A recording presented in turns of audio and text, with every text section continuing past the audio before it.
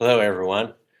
Well, it's been a week since we've been in this place that is online and doing church together in ways that are very different than anything we've ever experienced in our past past life.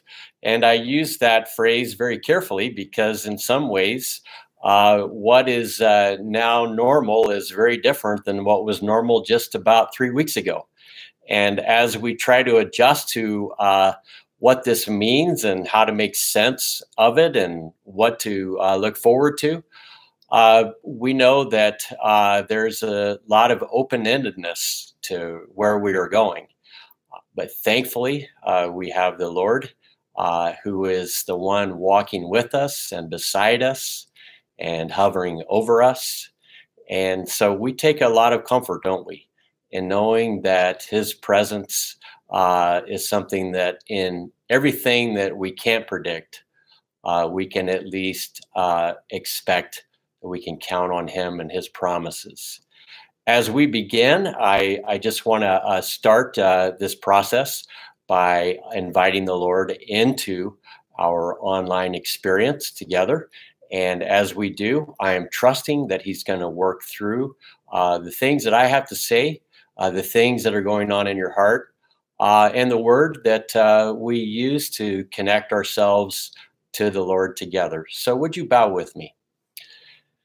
Our Father, we are grateful that as we begin this first day of the week, even though on the horizontal plane the world is in a very uncertain place, that on that vertical connection that we have with you, we find a stable center.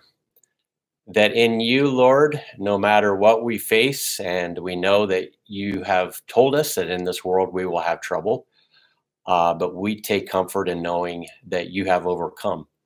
That as we face things of nature that we've never experienced before, we have experienced you before, and we're grateful for that. And Lord, there may be those who are watching right now who haven't experienced you, and I just pray that you help them to begin that journey. Lord, you are our stable place. You are our rock. You are our fortress. You are our ever present help in our time of need.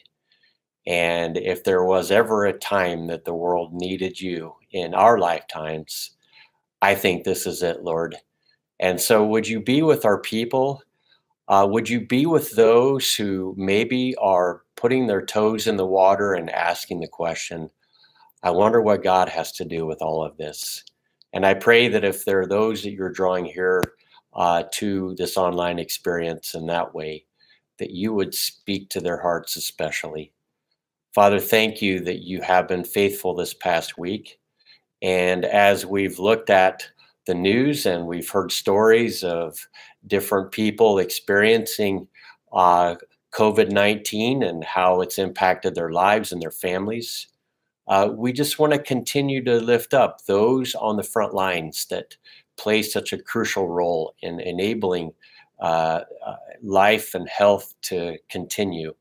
We pray for doctors and for nurses, especially as they tirelessly seek to help those that are hurting, that are anxious, that are fearful, and to do so in ways that they have been equipped for to address those health needs.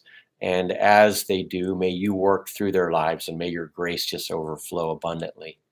I pray for those that work at grocery stores and gas stations and those people that are defined as essential workers to keep things going in a way that we can continue to be sustainable.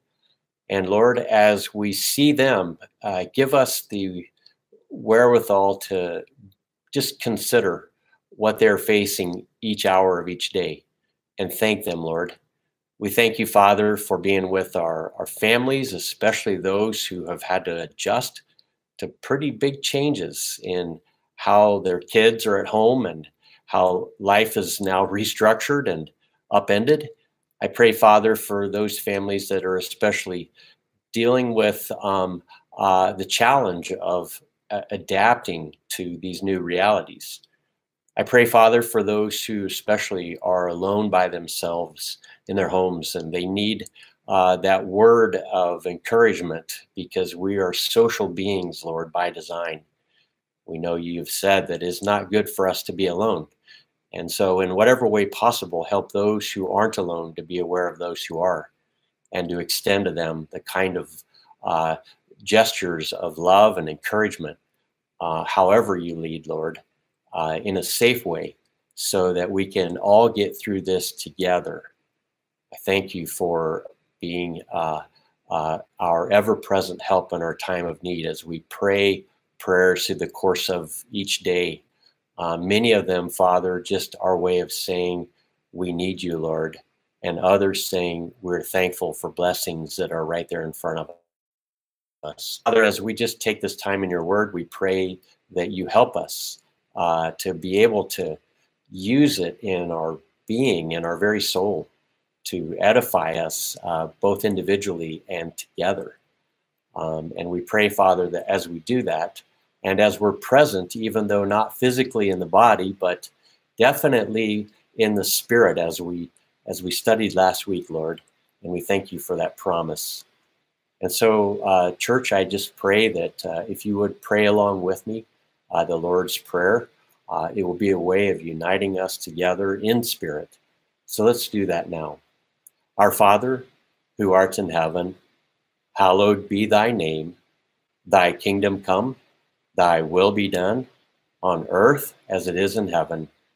Give us this day our daily bread, and forgive us of our debts, as we forgive our debtors. And lead us not into temptation, but deliver us from evil. For thine is the kingdom, and the power, and the glory forever. Amen. Well, as we move into what is our fourth week apart, it's not an easy experience for me because I love being around our people. And I love Sunday mornings. I love meeting new people whenever they come and hearing their stories and how God is working. And in many ways, that personal experience is something that we've been deprived of. And I'm really looking forward to a time when we can gather and we can celebrate. Just a couple of housekeeping things real quick. We are, of course, going to be doing Easter online next week. And so just tune back in here, and hopefully it will be a time where we can be blessed as we celebrate the resurrection together. This week is Palm Sunday, and we're going to look at it through the lens of Jesus's experience in coming into Jerusalem on the donkey. But before we go into that space, I just want to encourage you to continue to pay attention to Facebook and our other social media outlets that we have, Instagram, our website. We have this week's installment of the Psalms, Psalm 51 through 58. And so if you're reading in the Psalms, please just go there if you're all caught up, and begin that journey. Those are fresh, and I'll have some more coming out this week. With that said, if you have any questions or concerns or things that we can help you out with as a church, please call us, text us. We have a form on our website that you can fill out that will be something that we'll pay attention to as well, and hopefully respond however we can. But we want to let you know that you are in our prayers. We are thinking about you. And as we go through this, we can get through this together. Now, there is something that I think a lot of us are going through, and that is that unease that we feel. It's kind of in the air, that things are not what they were, and normal is not what it used to be. And as we've gone almost a month into not meeting together, the new normal is we're meeting online. But there are other things that are not normal that are becoming the new normal, and that is just how we live day to day in our routines, or maybe we're trying to recalibrate those routines. And maybe some deeper things are even going on in our lives that we don't have language for, and we need some help.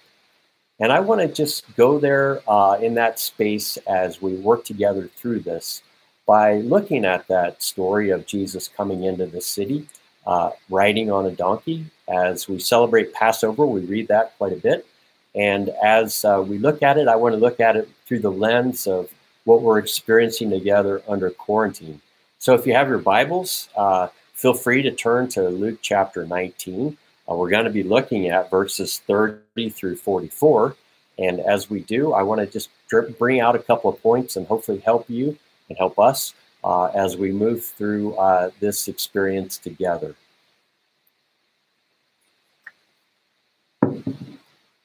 So in this reading, Luke's these words from Jesus: "Go to the village ahead of you," as Jesus directs his disciples, "and as you enter it, you will find a colt tied there, which no one has ever ridden.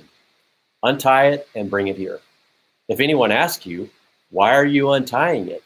say, 'The Lord needs it.'" Those who were sent ahead went and found it just as he had told them. And as they were untying the colt, its owners asked them, "Why are you untying the colt?" And they replied, "The Lord needs it." And they brought it to Jesus, threw their cloaks on the colt, and put Jesus on it. Okay? As he went along, people spread their cloaks on the road. And when he came near the place where the road goes down the Mount of Olives, the whole crowd of disciples began joyfully to praise God in loud voices for all the miracles they had seen. "Blessed is the King who comes in the name of the Lord. Peace in heaven and glory in the highest." Some of the Pharisees in the crowd said to Jesus, "Teacher, rebuke your disciples." "I tell you," he replied, "if they kept quiet, the stones will cry out." And as he approached Jerusalem and saw the city, he wept over it and said, "If you, even you, had known on this day what would bring you peace, but now it is hidden from your eyes. The days will come upon you when your enemies will build an embankment against you and encircle you and hem you in on every side.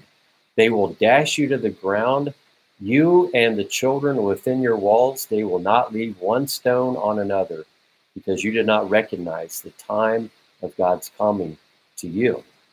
Now, that passage of scripture goes from hopeful and anticipatory to giving you a sense of dread. And I have a feeling that that is really probably where your heart and your mind has been, if you're anything like me and how you've responded to this. It seems like we have been somewhere between grief on the one hand and hoping to thrive on the other. There have been some huge blessings in this experience that have been sort of unforeseen in the form of being able to spend time with family, being able to catch up on things that you've been putting off, and in a lot of ways taking time to just pray and read the scripture and reconnect with God. But there also have been some things that I think we have to pay attention to, and that has to do with grief. Now, grief is something that you don't normally think about in any other terms except for when somebody dies. But whenever you go through some kind of process in life where things are changing and what was normal before is passing away, and you have that sense that it's passing away, then you also, when you look ahead, you anticipate that I don't know what this means for the future. And I'm feeling a sense of loss.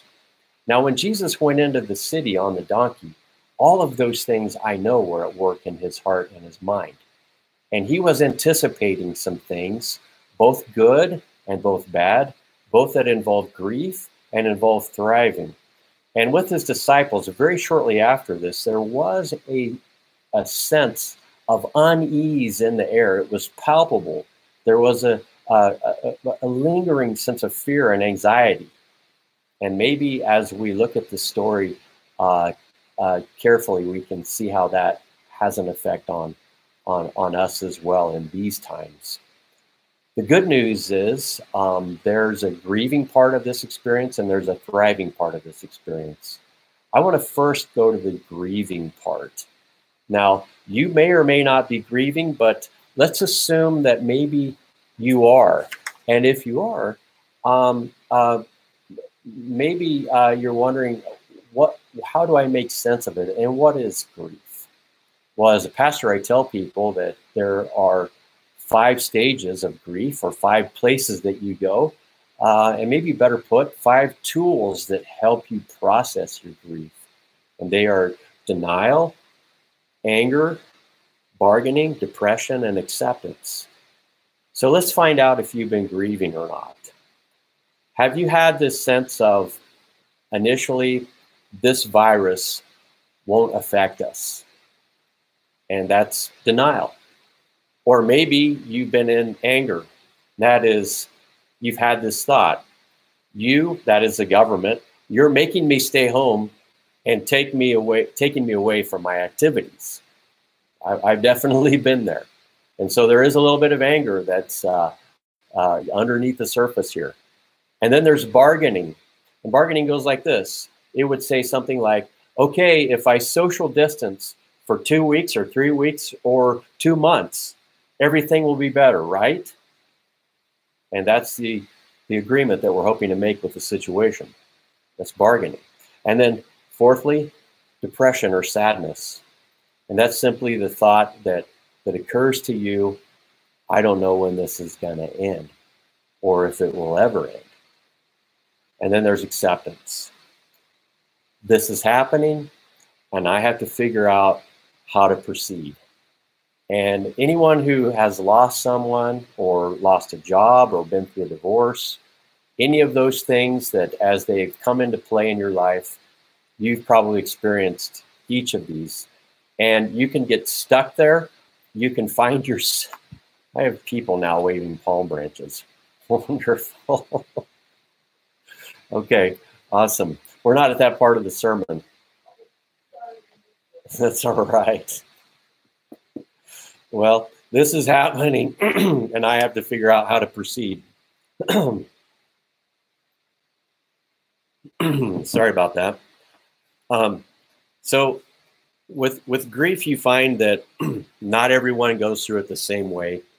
But chances are, if you've had symptoms of physical pain or racing mind or anxiety, things that are indicators of the unease that you're going through, you'll probably be like me, a candidate for grief.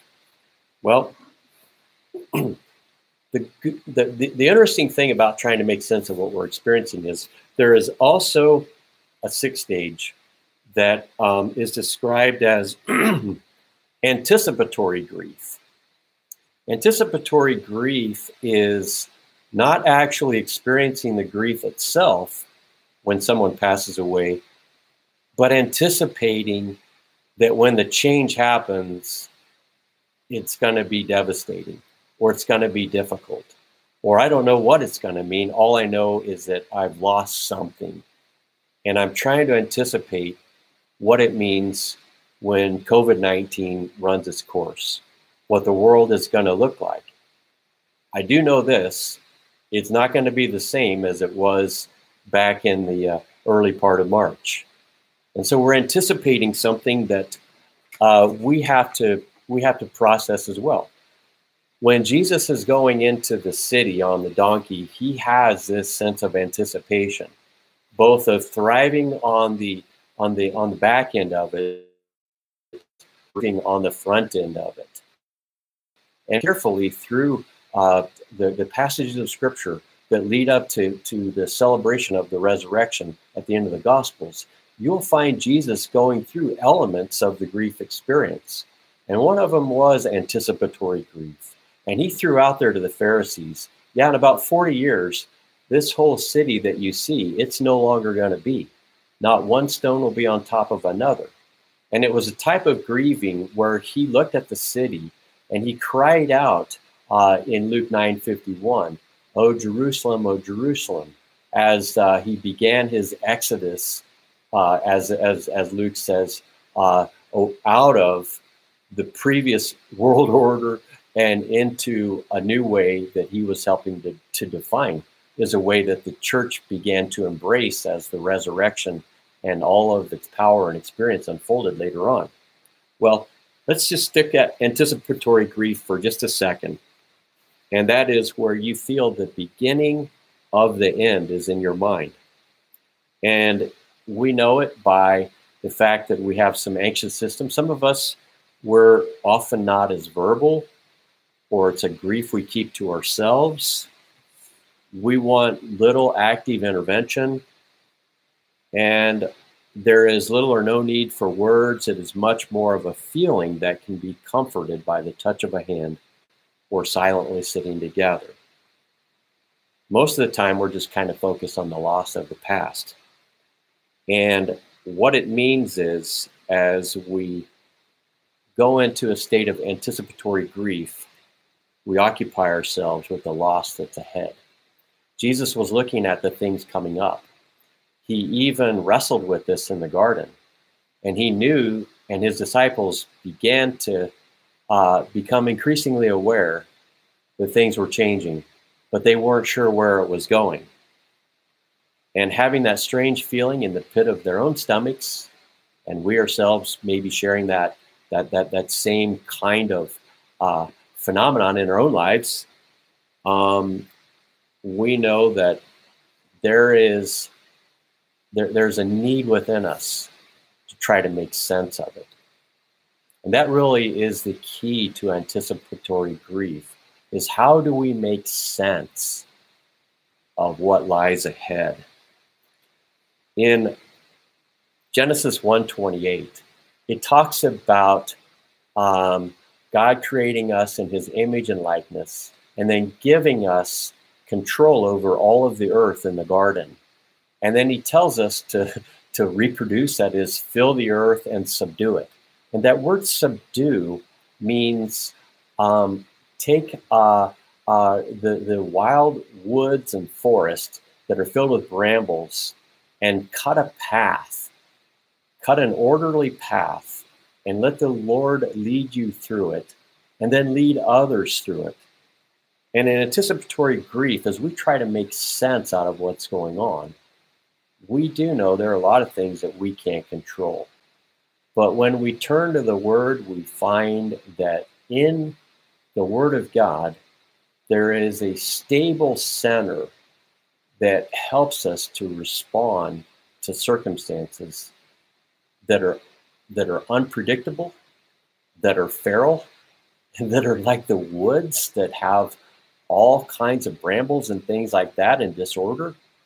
There's something about the Word of God that brings structure back to our lives. It gives us a sense of place on a spiritual foundation that is unseen, kind of like our presence together. It is the place that we need to go to every day. You see, one of the biggest struggles that I have is I would like for there to be a sense of normalcy, a sense of routine, a sense of order, a sense of expectation regarding my role and what my responsibility is relative to that role. But all of that has changed, and we've spent the whole week pivoting.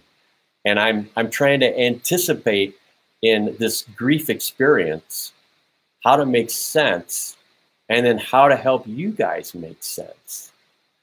And Jesus saw that. We know that in John 14, when he's getting ready to go, he says, in this world you will have trouble, but take comfort in knowing that I have overcome this world, and I have gone to prepare a place for you. And he's anticipating things for them when they don't really know how to make sense on how to proceed. So how do we make sense? Well, let me just offer a few things, because I tend to look at the circumstances that I'm in from a strictly horizontal plane. And when we look up and we look to God and we ask for help, sometimes he offers it. In my own experience, I'd like to pivot from anticipatory grief to sense making to structure. And I made this wonderful high-tech graphic here. So just take a look at it for a second. And I'm basically asking the question, how do we thrive during the quarantine? How do we make sense of what is happening? And I just want to start with these 4 quadrants in this box. And maybe it would be helpful for you to take a piece of paper and write in this box, write a box like this that defines your life and how it is that you can find structure in the chaos and the uncertainty that's out there. And let's just start first of all with the upper, which would be left-hand corner, prayer. Prayer is a way that we calibrate our lives with the Lord. It is a way of asking God to help us with everyday challenges, to summarize everything that we're feeling and thinking, and engage God with whatever that may be. It is a way of taking the uncertainty and the unknown and calming our souls in the certainty and the promises of the Word of God. We've been going through the Psalms together, and I hope it's been helping you to cultivate your prayer life, because one of the things that David does so good is that he expresses well those things on his heart that are the good, the bad, and the ugly of life. But I also think the Psalms are so critical in times of chaos, whether it's Saul trying to chase him down, or whether he's trying to rule as a king and do so responsibly, or whether he's facing his own shortcomings personally with temptation and sin and testing. Whatever the case may be, David framed everything that he did through prayer. And I think that was his stable center in an uncertain time. You see, the kingdom was being established. It hadn't been established. Nobody knew what the outcome was going to be. And as much as we kind of beat up on David for all the things that he's done that seem foolish and other times wise, we have to give him credit, because in the midst of all of this pressure on his life, he's trying to establish a kingdom for God and his purposes and his promises and his people. For you and I, waking up every day and praying and starting our day in the Word is the best way to deal with the grief experience that we're trying to handle, and the fear and the anxiety that are nagging at us. If you take time to pray and establish yourself in the things of God, you'll discover that your day will go a lot better. God's presence will be with you, and there will be a difference. The second thing is rest. Now, rest is one of those things that you may be saying, well, I've got a lot of time, or I don't have a lot of time, and we don't really know what rest looks like in this moment. And I would just suggest that, depending on how you're wired, grab some moments of silence and just give yourself permission to pause. And for some of us, even though we're in this moment where it's so hard for us to pivot and to change, I feel like I've been pedaling pretty hard to try to do that, to create online content, to keep up with all the texting and all of the phone calls and everything like that, and then all the things I need to do at home. There's a part of me that says I have to take advantage of this opportunity. There's another part of me that says, Leonard, you're getting tired, and so you need to rest. And when you rest, that may mean you have to limit the news and social media in a boundaried way, put limits on its place in your life. It may mean that you need to spend some time walking or playing, just relaxing, cooking, baking as a social activity, reading in the evening, just detaching yourself, letting things go. And maybe limit the work that you're trying to accomplish in this window of time. Then there's relationships. We have a need not only to pray and to rest, but we also are beings that are designed for attachment. I mean, I love meeting people on Sunday morning, and I feel very attached to you guys. And I didn't realize how much I did until you guys weren't here. It's like the old DC Talk song. You know what you got until it's gone. And so that sense of relationship, and there are people in our houses, but we may or may not be relating to them well. We have this fundamental need for social attachment, but being present is a little bit different than just being in the same space with another person. And we have to work on that emotional connection, being able to share openly, And sometimes that may mean for people that are remote, video or audio phone calls. If you're married, work on that first relationship that you have, and that is with God. And then, secondly, with your spouse. And then, thirdly, your family. And then, fourthly, your church, and then everyone else.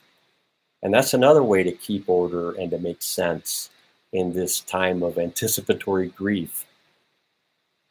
And finally, uh, make a phone call to an old friend you haven't talked to for a long time. That has a way also of just helping you to get things back in order again. Last thing I want to say as we wind this up is work. Work is one of those aspects of life that we may be tempted to work way too much during this time, or we may be tempted to take it easy. There's paid work. There is unpaid work that you do around your home. There are things that you do that are volunteer on all of these fronts. And what they mean for us is, as we work, it gives us a sense of purpose.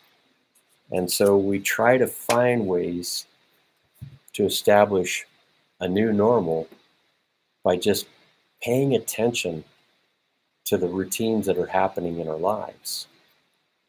Now, when Jesus was saying these words as he came into the city of Jerusalem on the donkey, he was basically plotting the way for a new life and ultimately a new world on the road ahead.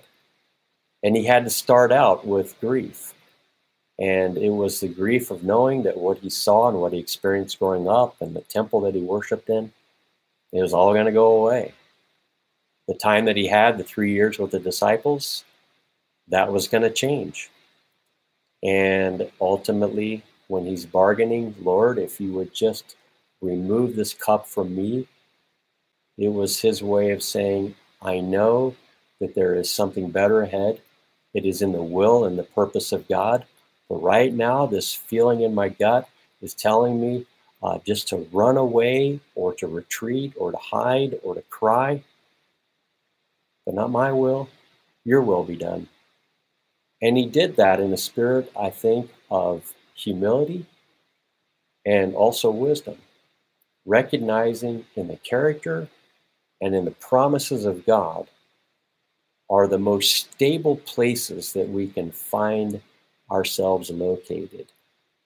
And so through that prayer and through that time alone in the garden of resting from everything else and in that spirit of turmoil, he began to recenter on what he was called to do, who he was as the Messiah, and how many people through the centuries ahead would depend upon him being faithful.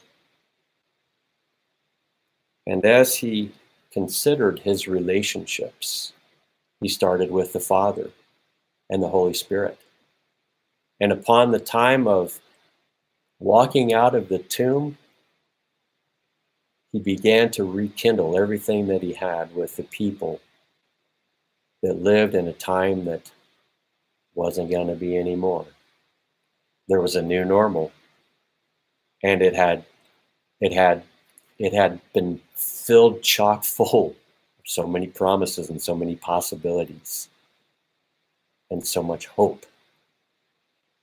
And that was the work that Christ did for you and I.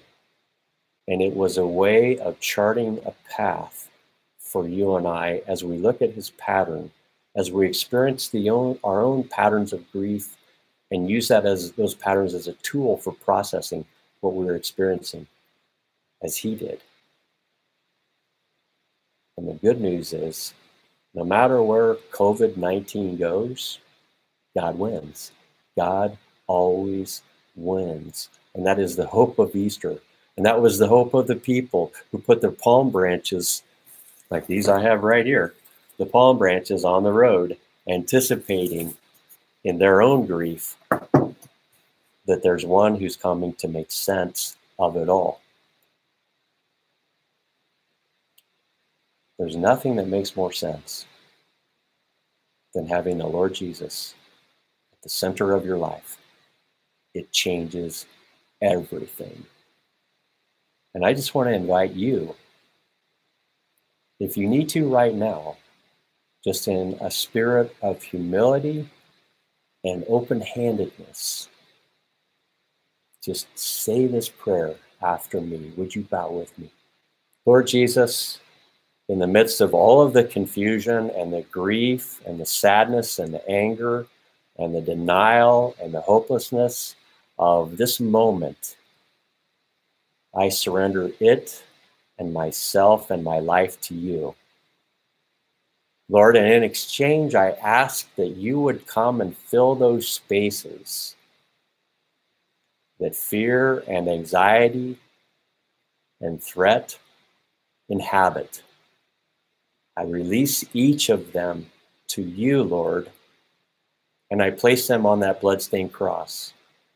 I surrender my life to you, Lord, and I ask you to forgive me for all of those things that I've created in my life that have been a barrier between myself and you.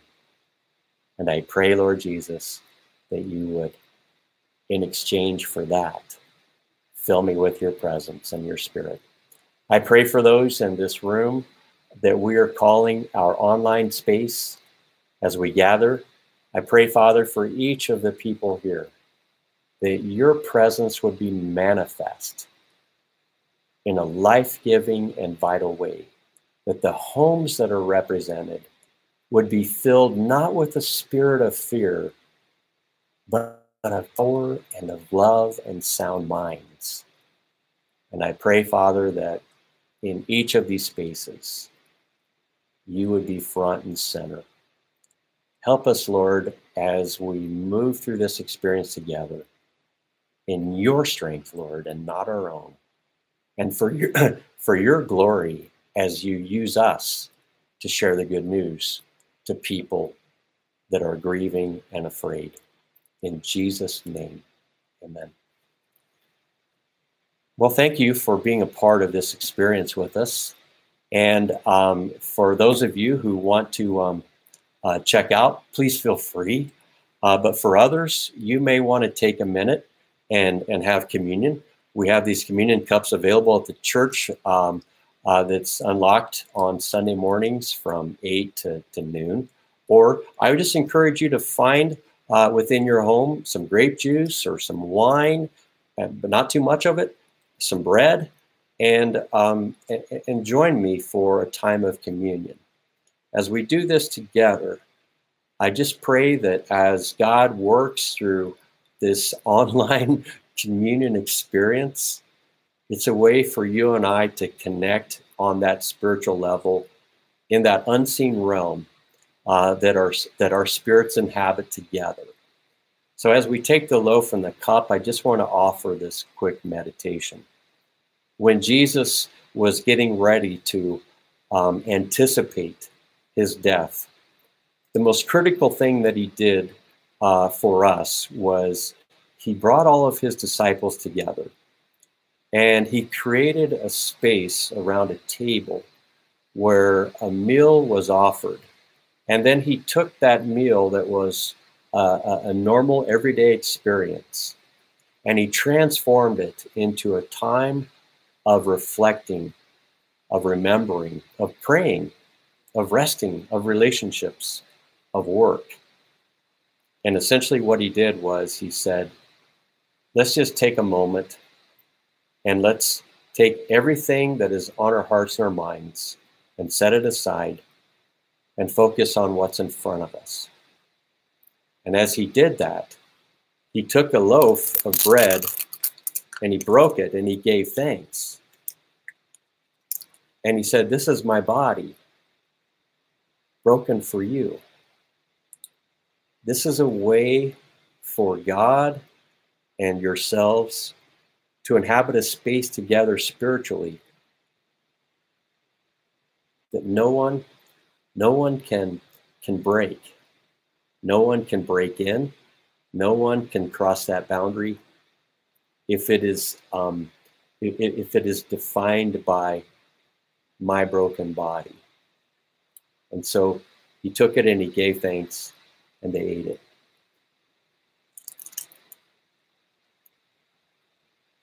And as they were eating it, they were contemplating just exactly what that meant. And in anticipation, knowing that there was an anxiety in the air, they weren't sure, but in hindsight, when they looked back after his body was broken, the dots connected and they understood. And they realized that was a gesture of love from the very depths of God's heart. That a sacrifice was made so forgiveness could be given and hearts could be restored back to fellowship with God through his broken body. And then he took his cup and he raised it and he said, this is the blood of the new covenant. The covenant is a boundaried agreement that you live inside of that defines what the relationship is like. It's a container of promises and realities that are a way that God shows us that these things within that boundary cannot be attacked, they cannot be destroyed, they cannot be invaded. It's a secure place. And it starts with the cleansing of our hearts and our minds, our conscience, through the blood of Jesus. And so when he offered it and he gave thanks, and he said, "This do in remembrance of me,"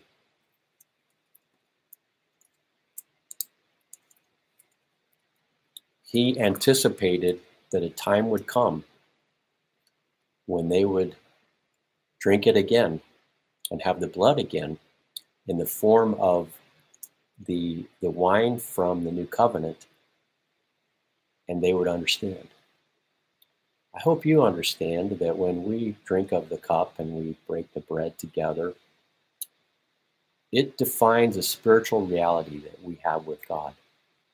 It is a difference between cursing and blessing. It's the difference between walking into a home that is so filled with fear that it's palpable, or walking into a home where no matter what's happening in the world, there is life and blessing. And what we experience together around the Lord's table is a defining feature for our lives individually and our lives personally. Would you bow with me? Father, as we end this time together around this table, we give you thanks. We give you thanks that you are faithful, that within your character is an unchangingness regarding your love and your care for us. We thank you, Lord, that you are our safe place. You are our stable place. You are the foundation for our very lives. And as we cut a swath in subduing the feral forest of the roads ahead, we just ask that you go before us. And as we clear that path and we bring order to our lives, we ask, Father, that you help us to help others who are struggling as well. May this blood of the new covenant and may the bread that has been broken not only remind us of a table that you've invited us to, but also it is a means of using us to invite others to that table that your hospitality has created for all who would call upon your name and be saved. Bless our people, Lord, in Jesus' name, amen. Well, you guys take care. And if you need anything, please call me, text me, email me, or the office, Brittany, our elders, Brian. We are all here for you. We love you. We just look forward to the day when we can celebrate together physically in our whole person. But until then, by the grace of God, we are blessed to be able to do what we can do. You guys take care, and God bless.